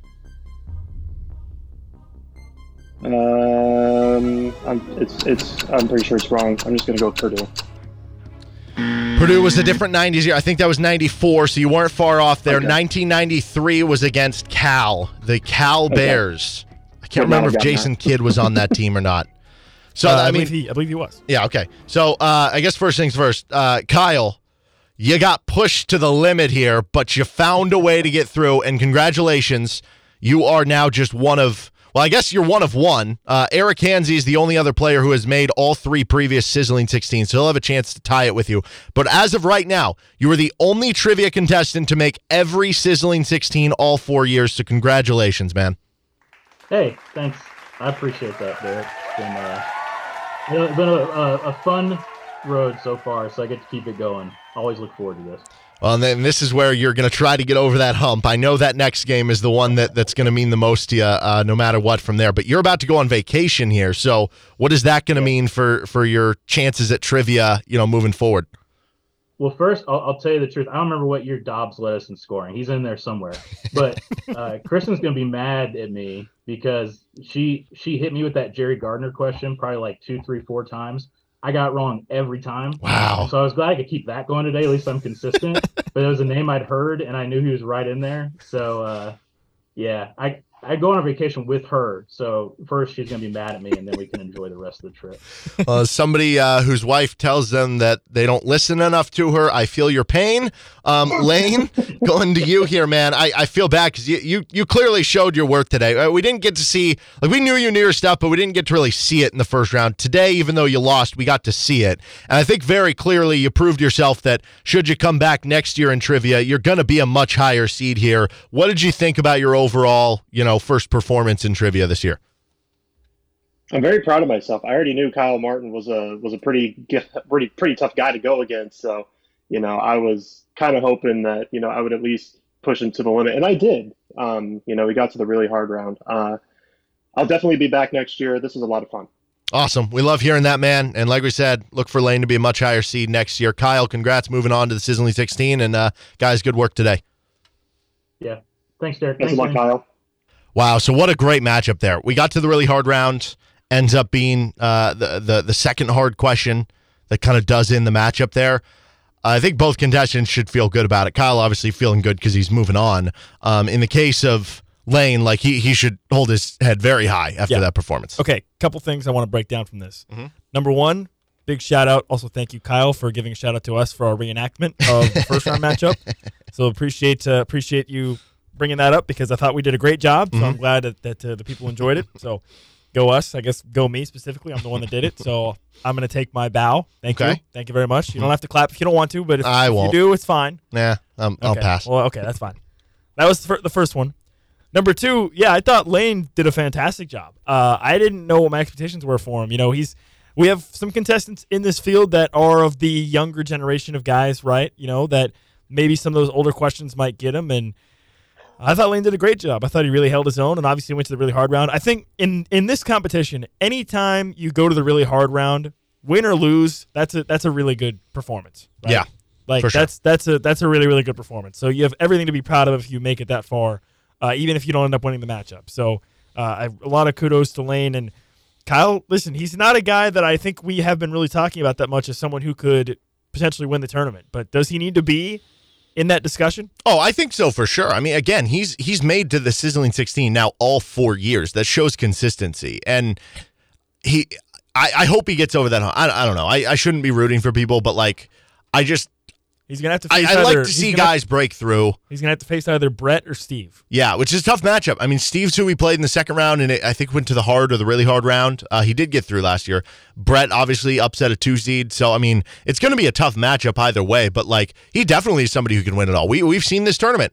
Guys who have gone far in the past. Tyler, who won it last year, loses in the first round. The difference between making the deep run and not is not that far. And so to show the consistency that Kyle has shown by being in the picture, by being in the mix every year, like if you keep being in the mix, eventually you're going to break through. Eventually you're going to have that one long run. You can't win if you're not there, right? You can't win if you're not at least in a position to right? So and he's put himself in position. It's like Bill Self with Elite Eights, right? Like Bill Self had some trouble in the Elite Eight round, right? Like he lost in 2004 with Kansas, then he lost in 07 with Kansas, then he obviously wins it in 08, but then you lose in the Elite Eight again in 2011. I guess he won it in 2012. They lose in back-to-back Elite Eights in 2016 and 2017, and at that point, what is the record like? I think he lost it in an Elite Eight at Tulsa, and then maybe won at Illinois. So like at that point, his Elite Eight record is like, I don't know, 2-6 or 2-7 or something, and the talk is like, oh, can he just not get it done in the Elite Eight? In reality, I think it just sometimes March is random and it's hard, and like, if you keep giving yourself cracks at it, eventually you're going to break through. And what have we seen since then? Bill Self won the Elite Eight game as an underdog against Duke in 2018. In 2022, they win their Elite Eight game. So like eventually there's going to be a run coming your way. You're going to break through if you keep getting there. And we'll see if this is the year for Kyle or if, it's not meant to be this year. But either way. You've convinced me. I didn't pick him, but I'm flipping my pick. Okay. Give me Kyle. There we go. All right, well, we have one more second-round matchup coming at you today. It is another 3-seed involved. Andrew Wymore, who took down Kyle's wife in the first round, is going to take on a 6-seed with Blake Farrell. It's the first ever trivia doubleheader for a contestant. That'll be for Andrew. Does the fatigue wear in? Does the energy, is that still up, right? Yeah. Did he get a coffee for the first matchup? But, now the coffee's worn off. I guess we'll find out. We'll hear from Andrew coming up next. Once again, RCST Trivia, one of our title sponsors, 23rd Street Brewery. Great spot to watch all the games. Check out the patio outdoors, perfect for the heating up weather. They've got some shade and umbrellas out there, so it's not going to be too hot. You can even bring your dog. They've got great service, great beer, absolute classics on the menu. Check out the new Fitzgerald Reuben. You can check out the Haney Turkey Stack, the Hank Booth Burger, Bill Self Mac and Cheese, all of it great. 23rd Street Brewery in Lawrence. All right, back for that next trivia matchup next on RCST with KLWN. Depend on it. So our third and final trivia matchup of the day, it's our second round matchup, and it's the 3-seed Andrew Wymore against the 6-seed Blake Farrell. With Nick Springer, I'm Derek Johnson. You're listening to RCST Trivia on Rock Chalk Sports Talk, brought to you by Johnny's Tavern, Pella Windows and Doors, 23rd Street Brewery, River Rat Print and Skate, Mini Jerseys, Jayhawk Trophy, Home Field Apparel, Sporting KC2, McDonald's, and Mr. D's Auto Wash. This is the 23rd Street Brewery region, which we didn't have a chance to talk earlier today. It's now set. So do you want to make second-round picks, or since we're already in it, do you feel like it's too late? I don't think it's too late. I mean, I think I've already been clear that Brian is my favorite in the region, the 4-seed. But I like Eli from the bottom half. And this is an interesting matchup. Blake, I don't remember, did his round go to the easy or did it go to the medium round? His first round matchup? I think it might have gone to the medium, maybe the easy. I don't know. Versus Andrew. It went to the easy. He won in the easy round. Okay, yeah. So, this game I think is maybe more of a toss-up. I would probably lean more Andrew, though. But Blake, I believe he's the one that has the newborn baby, which has been a boon to some contestants in this competition in the past. So maybe that. No, that was Ben. I'm sorry, that was Ben. We got our 6s mixed up, right? Well, there were multiple babies. Ben was one of them, and I think then it was Ben. I think I'm thinking of Ben. Okay, never mind. Sorry, Blake. I don't think Blake has a baby. Somebody else had a baby too, though. And now I'm freaking out. And I know I'm going to remember it as soon as I'm going to feel like a jerk because these people tell us these life things, and I'm going to be like, are you kidding me? What if we just say, Blake, congrats on the baby, and then just roll with it? I'll let you say that. I'll let you say that when we get into it. Let's just do it right now. No, no? Okay. Because what if I'm wrong? Then you feel like, well, I mean, we're already talking about it right now. He's going to hear it later if he doesn't hear it right now. I don't know. Okay, well, congrats on the baby or congrats on having more free time. I don't know. One of the two. I don't know. That sounded mean. Yeah. That's not how I meant it to come out. Nonetheless, we should probably stop digging ourselves a deeper grave. Derek does not like No, babies. I do. I love babies, but that's what you cannot just said, argue. What you just you said. have more free time when you don't have a baby. That's no argument. I would know. Right? I've never had a baby. Yes, you have more free time. Well, I don't know for sure. You would I don't prefer to know. have the baby. I'm not I have saying free like time now, but if I have a baby, would I have more free time, less free time? We're digging ourselves a deeper grave. I don't want to keep This doing has been Baby Chalk Sports Talk. Let's just get into the matchup. This is a 3 seed with Andrew Wymore taking on the 6 seed with Blake Farrell. So Blake has gone 2-1 in trivia on the basketball front for his career, 7-1 in questions. He went 2-0 in his first round to advance on. For Andrew, he meanwhile played earlier today. He becomes the first contestant to ever have a doubleheader in trivia. He is now 6-4 on advancements, 35-4 on questions, went to the medium round in that earlier matchup. Andrew, let's start with you. Do you feel rested? Do you feel recovered from your first matchup to get ready for this one? Yeah, that one only went a few rounds, so we're in good shape. Okay. Our stamina's not that bad. Okay. We got a deep bench. Blake, meanwhile, you only had to go to the easy round to win your first matchup. How do you feel headed into round 2? I feel like this is going to be a lot more difficult, so I hope I can do my best. Do you like being the lower seed here where maybe there's not as much pressure on you? Maybe you can play the underdog role? I definitely do, because I think Andrew's definitely the favorite in this one, so we'll see what happens. Andrew, what about you? Do you feel uncomfortable being the favorite at all? Or, is that out of your rearview mirror? Like I said earlier, Derek, we just put blinders on, keep a tight huddle, not really concern ourselves with that kind of stuff. Andrew has mastered the coach speak here. All right, so the winner of this one is moving on to the Sizzling 16 in the 23rd Street Brewery region. And whoever wins will receive the following prizes. A gift card to 23rd Street Brewery, a RCST Trivia t-shirt from River Rat Print and Skate, and tickets to a Sporting KC 2 game. You can check out Sporting KC, the team of next pros for the top team with Sporting KC. They play right here in Lawrence over at Rock Chalk Park. Blake, you are the lower seed. Would you like to go first or would you like to go second? I'll go first. All right. Blake first, Andrew second. Starting the really easy round. On to you, Blake. Fill in the blank. Beware of the blank. Fog. That's right. I've had someone, I won't say who, keeps wanting me to do like spelling bees, like spell this player's name. I could do spell fog, but I don't want to. This is not a spelling bee. This is a trivia competition. Spell Udoka as a cookie. Okay. For the really easy. That is not your question, Andrew. Don't worry. Okay, Andrew, your first question. Fill in the blank. Go K blank. J?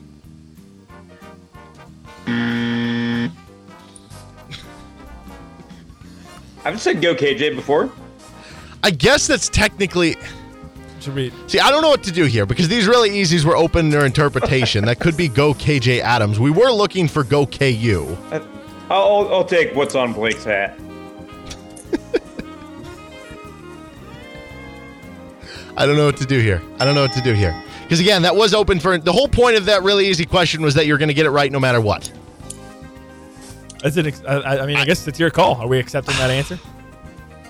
I mean, again, like go KJ is some... I didn't clarify like what is KU's... Go That's KJ true. could be a thing. It is KJ Adams. It could have been like Rock, Chalk, Jayhawk, go K. Right. If I would have blank. said that, then it would have... But I left it open for interpretation. So it is what it is. We're going to count it. All right. On to the easy round. Blake, back to you. What jersey number did Frank Mason wear at Kansas? 0. That's right. 0. All right. Andrew, back to you. You had a jersey question earlier today, which is not your favorite, but it works out this way. You got another jersey question here. Andrew, what jersey number did Devontae Graham wear at Kansas? 4. Yep, number 4. Must have been a big Brett Favre fan or something. Just kidding. Okay. On to you, Blake, into the medium round. Blake, the all-time Big 8 leader in assists is this former Jayhawk point guard.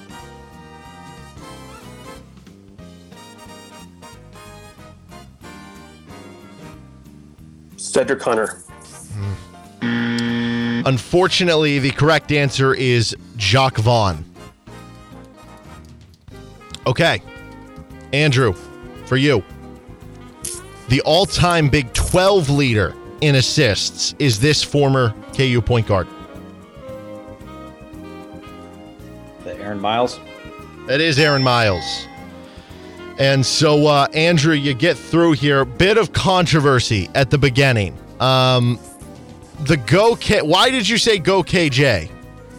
I was just trying to be funny. I mean, the way you phrased the question was fill in the blank. Go K blank. Okay. Go KJ Adams. I mean, again, we left it open for interpretation, so we didn't clarify, so that's on us. So it does count. Blake, why'd you go with Cedric Hunter there on that question? I thought Ev was right. I guess I just missed that one. I thought he was kind of up there on our assist leader chart, so I thought that would have been him. But he certainly is up there. I guess not. Yeah, Jock Vaughn ended up being the answer. Would you have known the answer to the Aaron Miles one? Yeah. Okay. Andrew, would you have known the answer to the Jock Vaughn one? Yes. Okay. I also would have got the Go KU question right. Yeah, Blake, we're gonna hook you up with an RCST T-shirt nonetheless as a part of that. Again, that's on us. We should have clarified. We should have, like what Nick said, rock chalk go K blank, and then that would have been. But because we left it at go K, the J I guess did apply because of the KJ Adams. So I'm sorry about that. That's not how I intended for this to go, and I feel bad for you there. But we will give you a trivia T-shirt as recompensation there if that works for you. Sounds good. Well, Andrew, you're moving on to the Sizzling 16 for the second time in your trivia history. Thoughts on the advancement? Yeah, we're just looking forward to getting to 23rd Street Brewery next week, having some Bill Self mac and cheese, maybe a Haney turkey stack, and have a good time at 23rd Street. Man, I don't feel great about that, to be completely honest. Tough. I don't know. I'm kind of speechless, to be completely honest. I feel really bad for Blake because the really easy questions have been the root of more controversy in this tournament so far. Yeah. than I think we anticipated. See, I mean, again, the whole point of the really easy questions that were today with like the fill in the blank was like, okay, they'll for sure get them.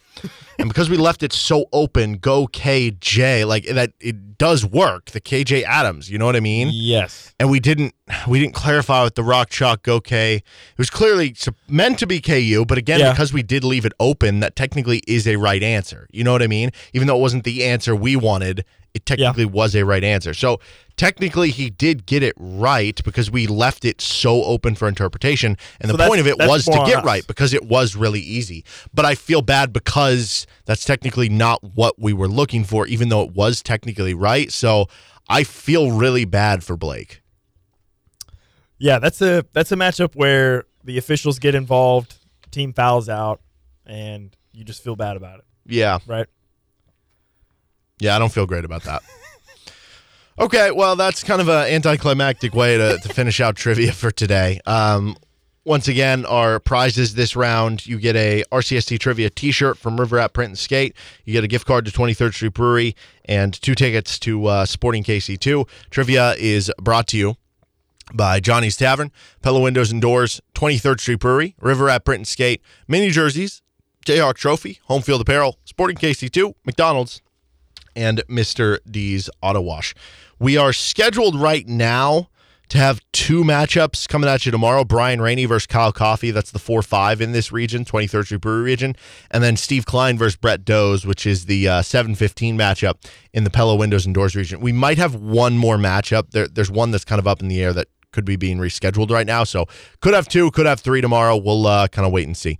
But RCST Trivia, we'll be back tomorrow. We have more RCST, though, with Case of the Mondays coming at you in the 5 o'clock hour. With Nick Springer, I'm Derek Johnson. You're listening to Rock Chalk Sports Talk on KLWN. Depend on it.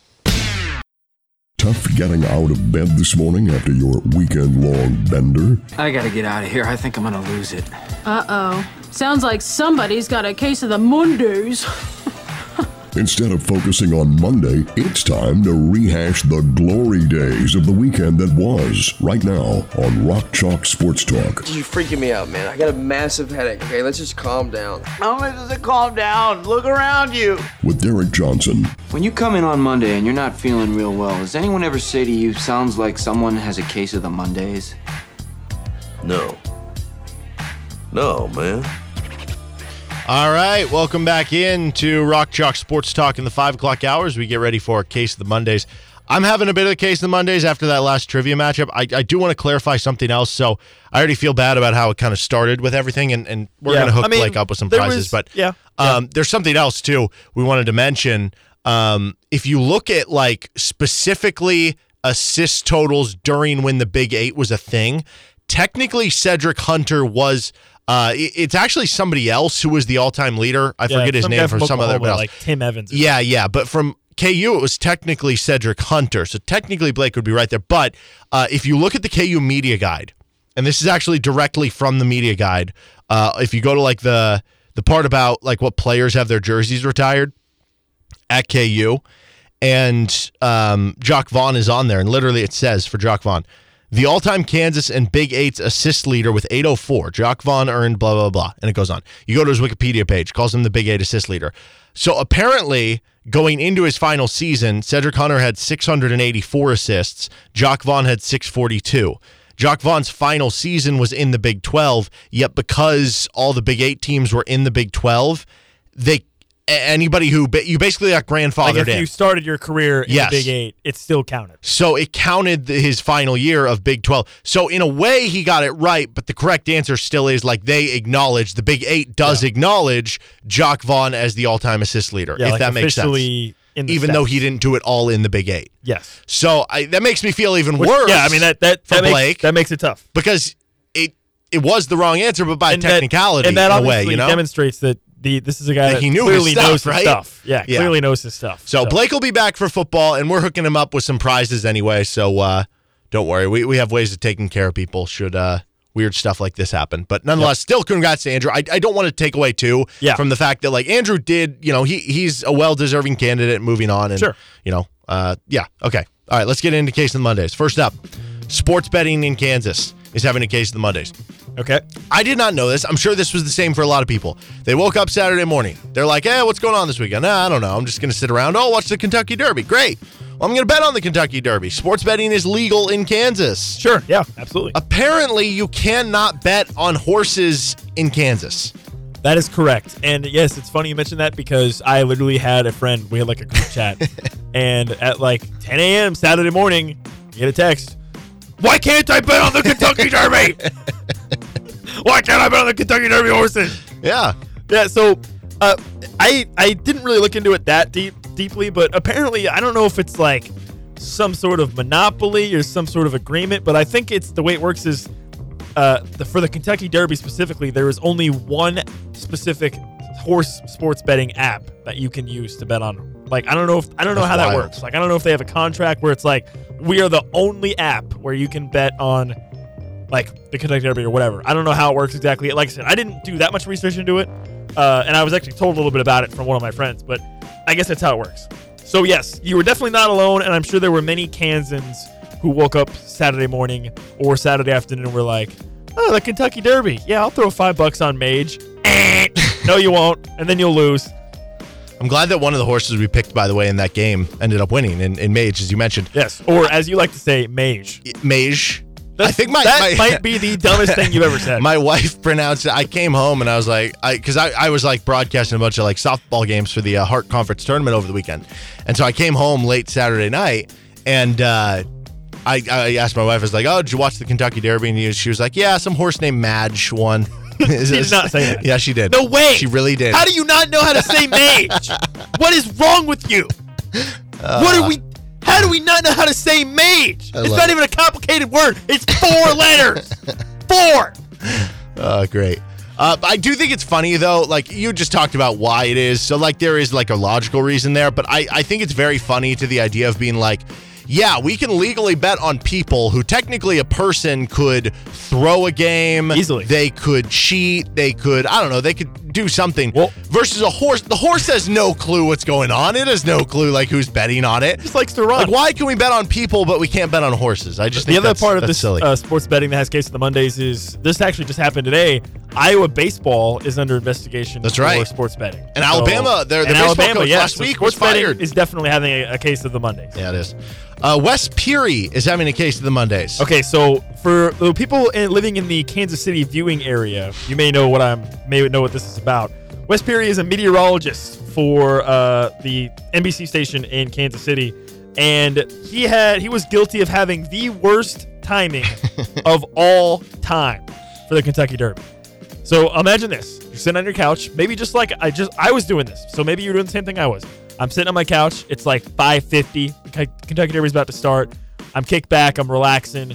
I'm having a mint julep. I'm enjoying life. Were you actually? No. Oh. But I'm enjoying life. Festive of you. No, I don't. I wasn't having a mint julep. Enjoying life. And then the announcer goes, and now we go to Patrick Mahomes, Super Bowl champion for the Kansas City Chiefs, to give the most famous words, Riders up.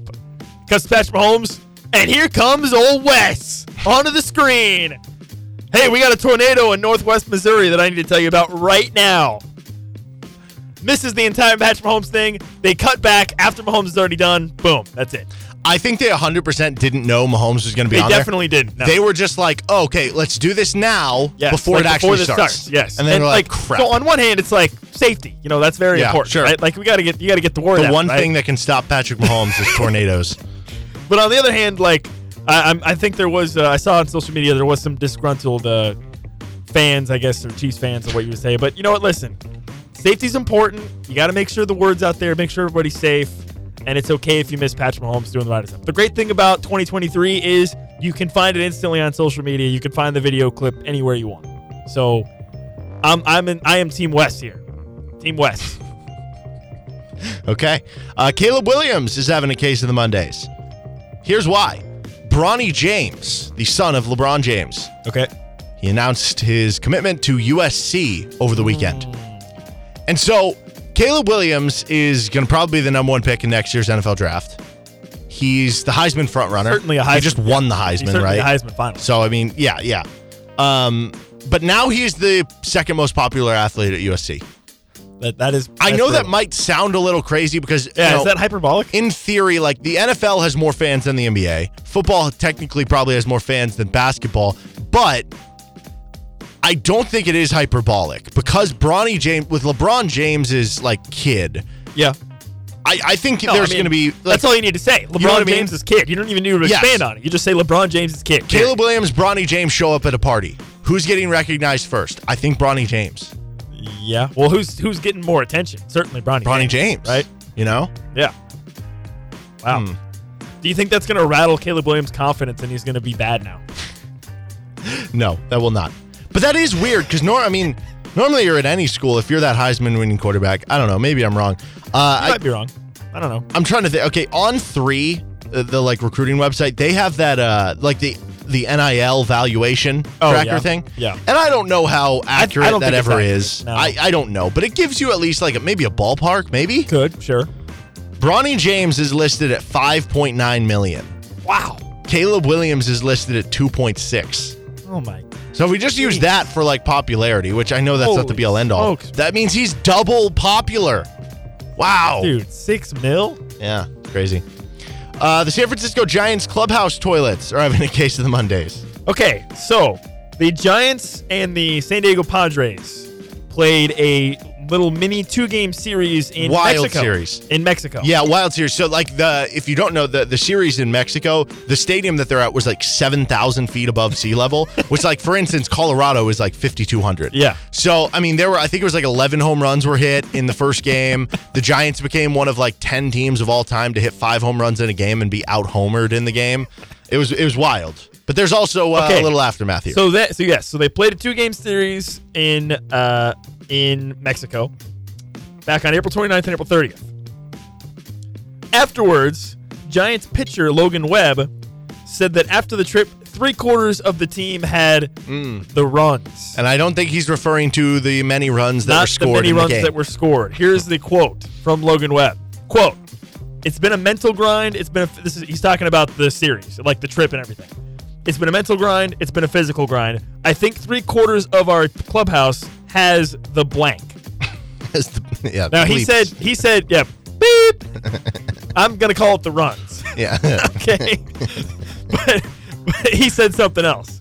So, anyways, the Giants basically the toilets in their clubhouse are having a case of the Mondays. Yeah, man. For long that week reason. for them. Long week for them. Little Montezuma's revenge. That's for sure. All right, Chris Beard and many other college basketball coaches' defensive strategy is having a case of the Mondays. Because the NCAA Basketball Rules Committee proposed this recommendation last Friday about a change to the legal guarding position on block and charge scenarios involving defenders around the basket. The proposed change requires the defender to be in position to, quote, draw a charge at the time an offensive player plants his foot to go airborne to attempt a field goal.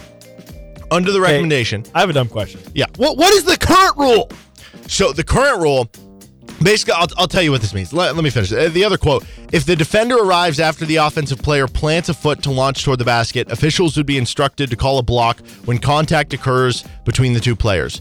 To legally draw a charge, a secondary defender still has to be outside the restricted area arc. So, this wouldn't get rid of all blocks and charges, or all charges, basically. There would still be a lot of charges. But this would basically get rid of the charge. How often do you see a time where a guy runs into the lane, gets by his guy, jumps in the air to take a floater, or jumps in the air and then is going to pass it, and a secondary defender comes over as they're already in the air and takes the charge? Okay, that's what it would get rid of. Okay. The secondary help defender coming over and taking that play. Okay, I have a That is proposal. the entire Chris Beard and what a lot of other coaches have now develed their defense on. Okay, I have a proposal for the NCAA. Stop changing the rules every year! What? Why? Why do we need to do this? Why do we need to change the rules every year? Like, what is the purpose? They already suck at officiating the rules as they are anyways. Why you keep changing them? What are we doing here? I mean, seriously, how can you expect the officials to be competent when you keep changing the rules? So I understand what you're saying. And the officials are already not very good. It ends up being a textbook that's way too big for the rules. But, like, this is one of those where, come on, like, I am all on board with this. Please, like, do something to avoid that exact scenario. But you know what's going to happen? For the first 5 games of the season, they'll call all of them, and then they'll never call it again. See, That's what happens. But if it's in the rule book, I think they will continue to call it. I think what you're talking about is what like happens at the stupid beginning of every year. physicality stuff. They or like talk the about... No, because one year they talked about traveling, and they call a billion No, but that's travels, what they're... and then they didn't do it anymore. They talk about what they're going to emphasize that year, and they emphasize it for the first month, and then it goes away. This would be a new rule. I think that's different. I think it's different. I don't know, man. If I were a player, I'd be so annoyed. I'd be like, just keep the rules for like more than 1 year. Just don't change them. How about this other proposed change, by the way?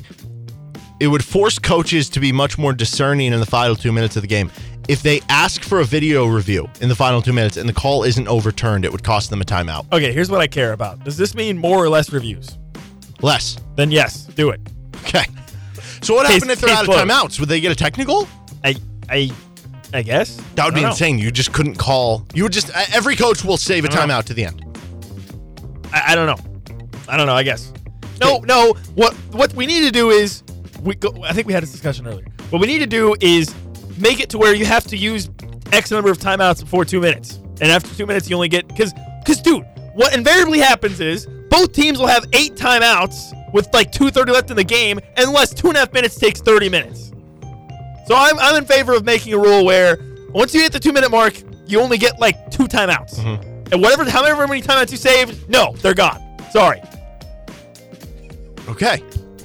Less stoppages with 2 minutes left in the game. That's all I care about. Cordial NASCAR events, having a case of the Mondays. Fights going on at the Kansas Speedway. You were there. Yeah, this was a good one. The fight took place between Ross Chastain and Noah Gragson. Who I have no idea who either of those people are. Basically, one guy drove another guy into the wall, and they didn't like it. And so after the race, they started having a conversation. That conversation turned into one guy grabbing another guy, which then turned into fist to face. I'm surprised this doesn't happen more in NASCAR. It kind of does. But I think for like more people who don't follow NASCAR, like I used to be a huge NASCAR fan. I'm not so much now, but I used to be when I was a kid, and I still like NASCAR. I went to the race on Sunday. For people that maybe don't follow the sport as closely, the drivers generally interact with each other like on a daily basis, right? So it's not like a situation where you get into a fight with a guy and then like that's it. You don't have to see him ever again. So like they have conversations all throughout the week, and like if you're on the same team, you're definitely talking with the same guys all the time, right? So I think that's why you don't see it as much, is because a lot of times that kind of stuff happens behind closed doors, where on Monday or Tuesday, whatever, they'll have a team meeting or whatever, or they'll have a drivers meeting, and that they sort it out there. So that's why I don't think you see it spill out as much like immediately after. But it certainly does, and there have certainly been some rather famous or infamous fights that have happened. But yeah, listen, NASCAR is kind of entering an era where there's a lot less respect given on the track, I think, for good or worse.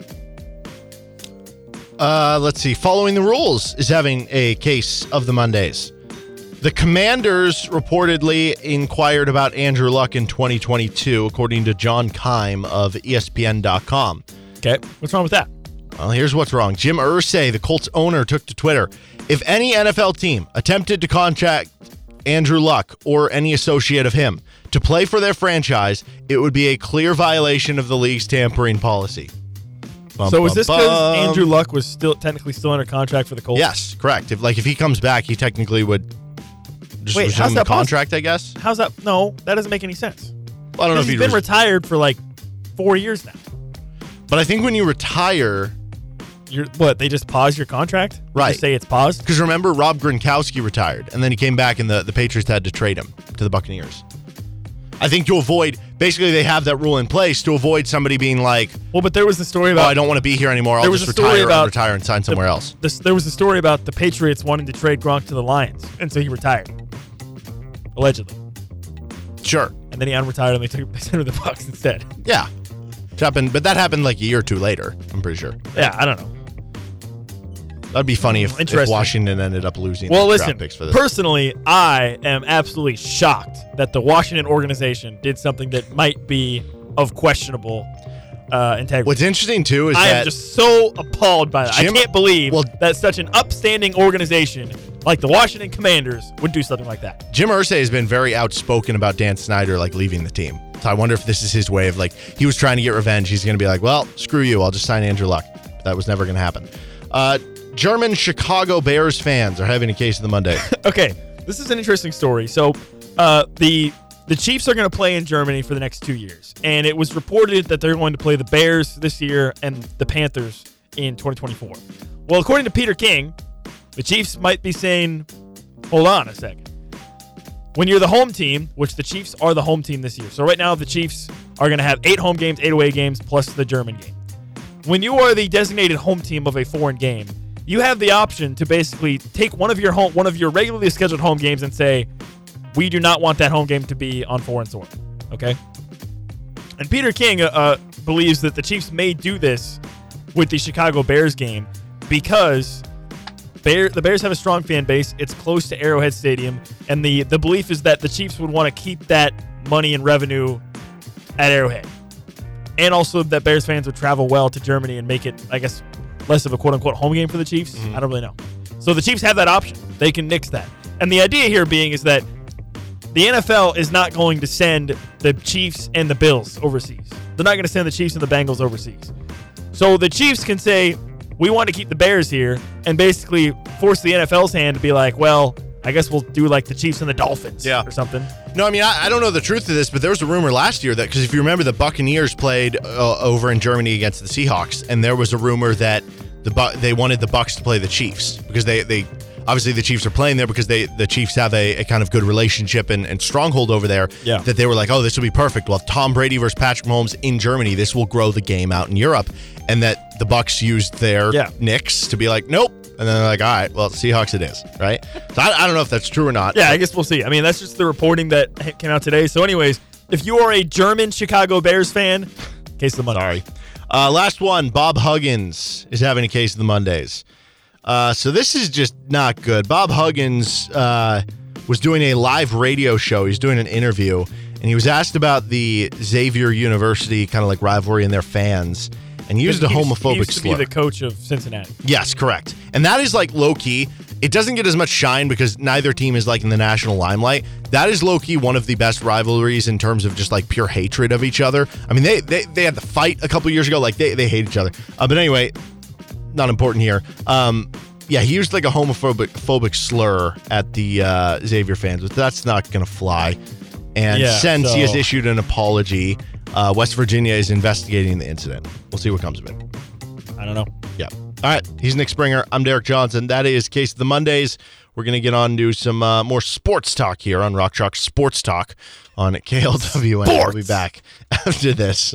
Depend on it. Thanks for listening to the Best of RCST podcast. And a reminder, you can catch our show Monday through Friday from 3 to 6 live on KLWN in Lawrence, 101.7 FM, 1320 AM, or anywhere you're online at klwn.com or the KLWN app. Thanks for listening.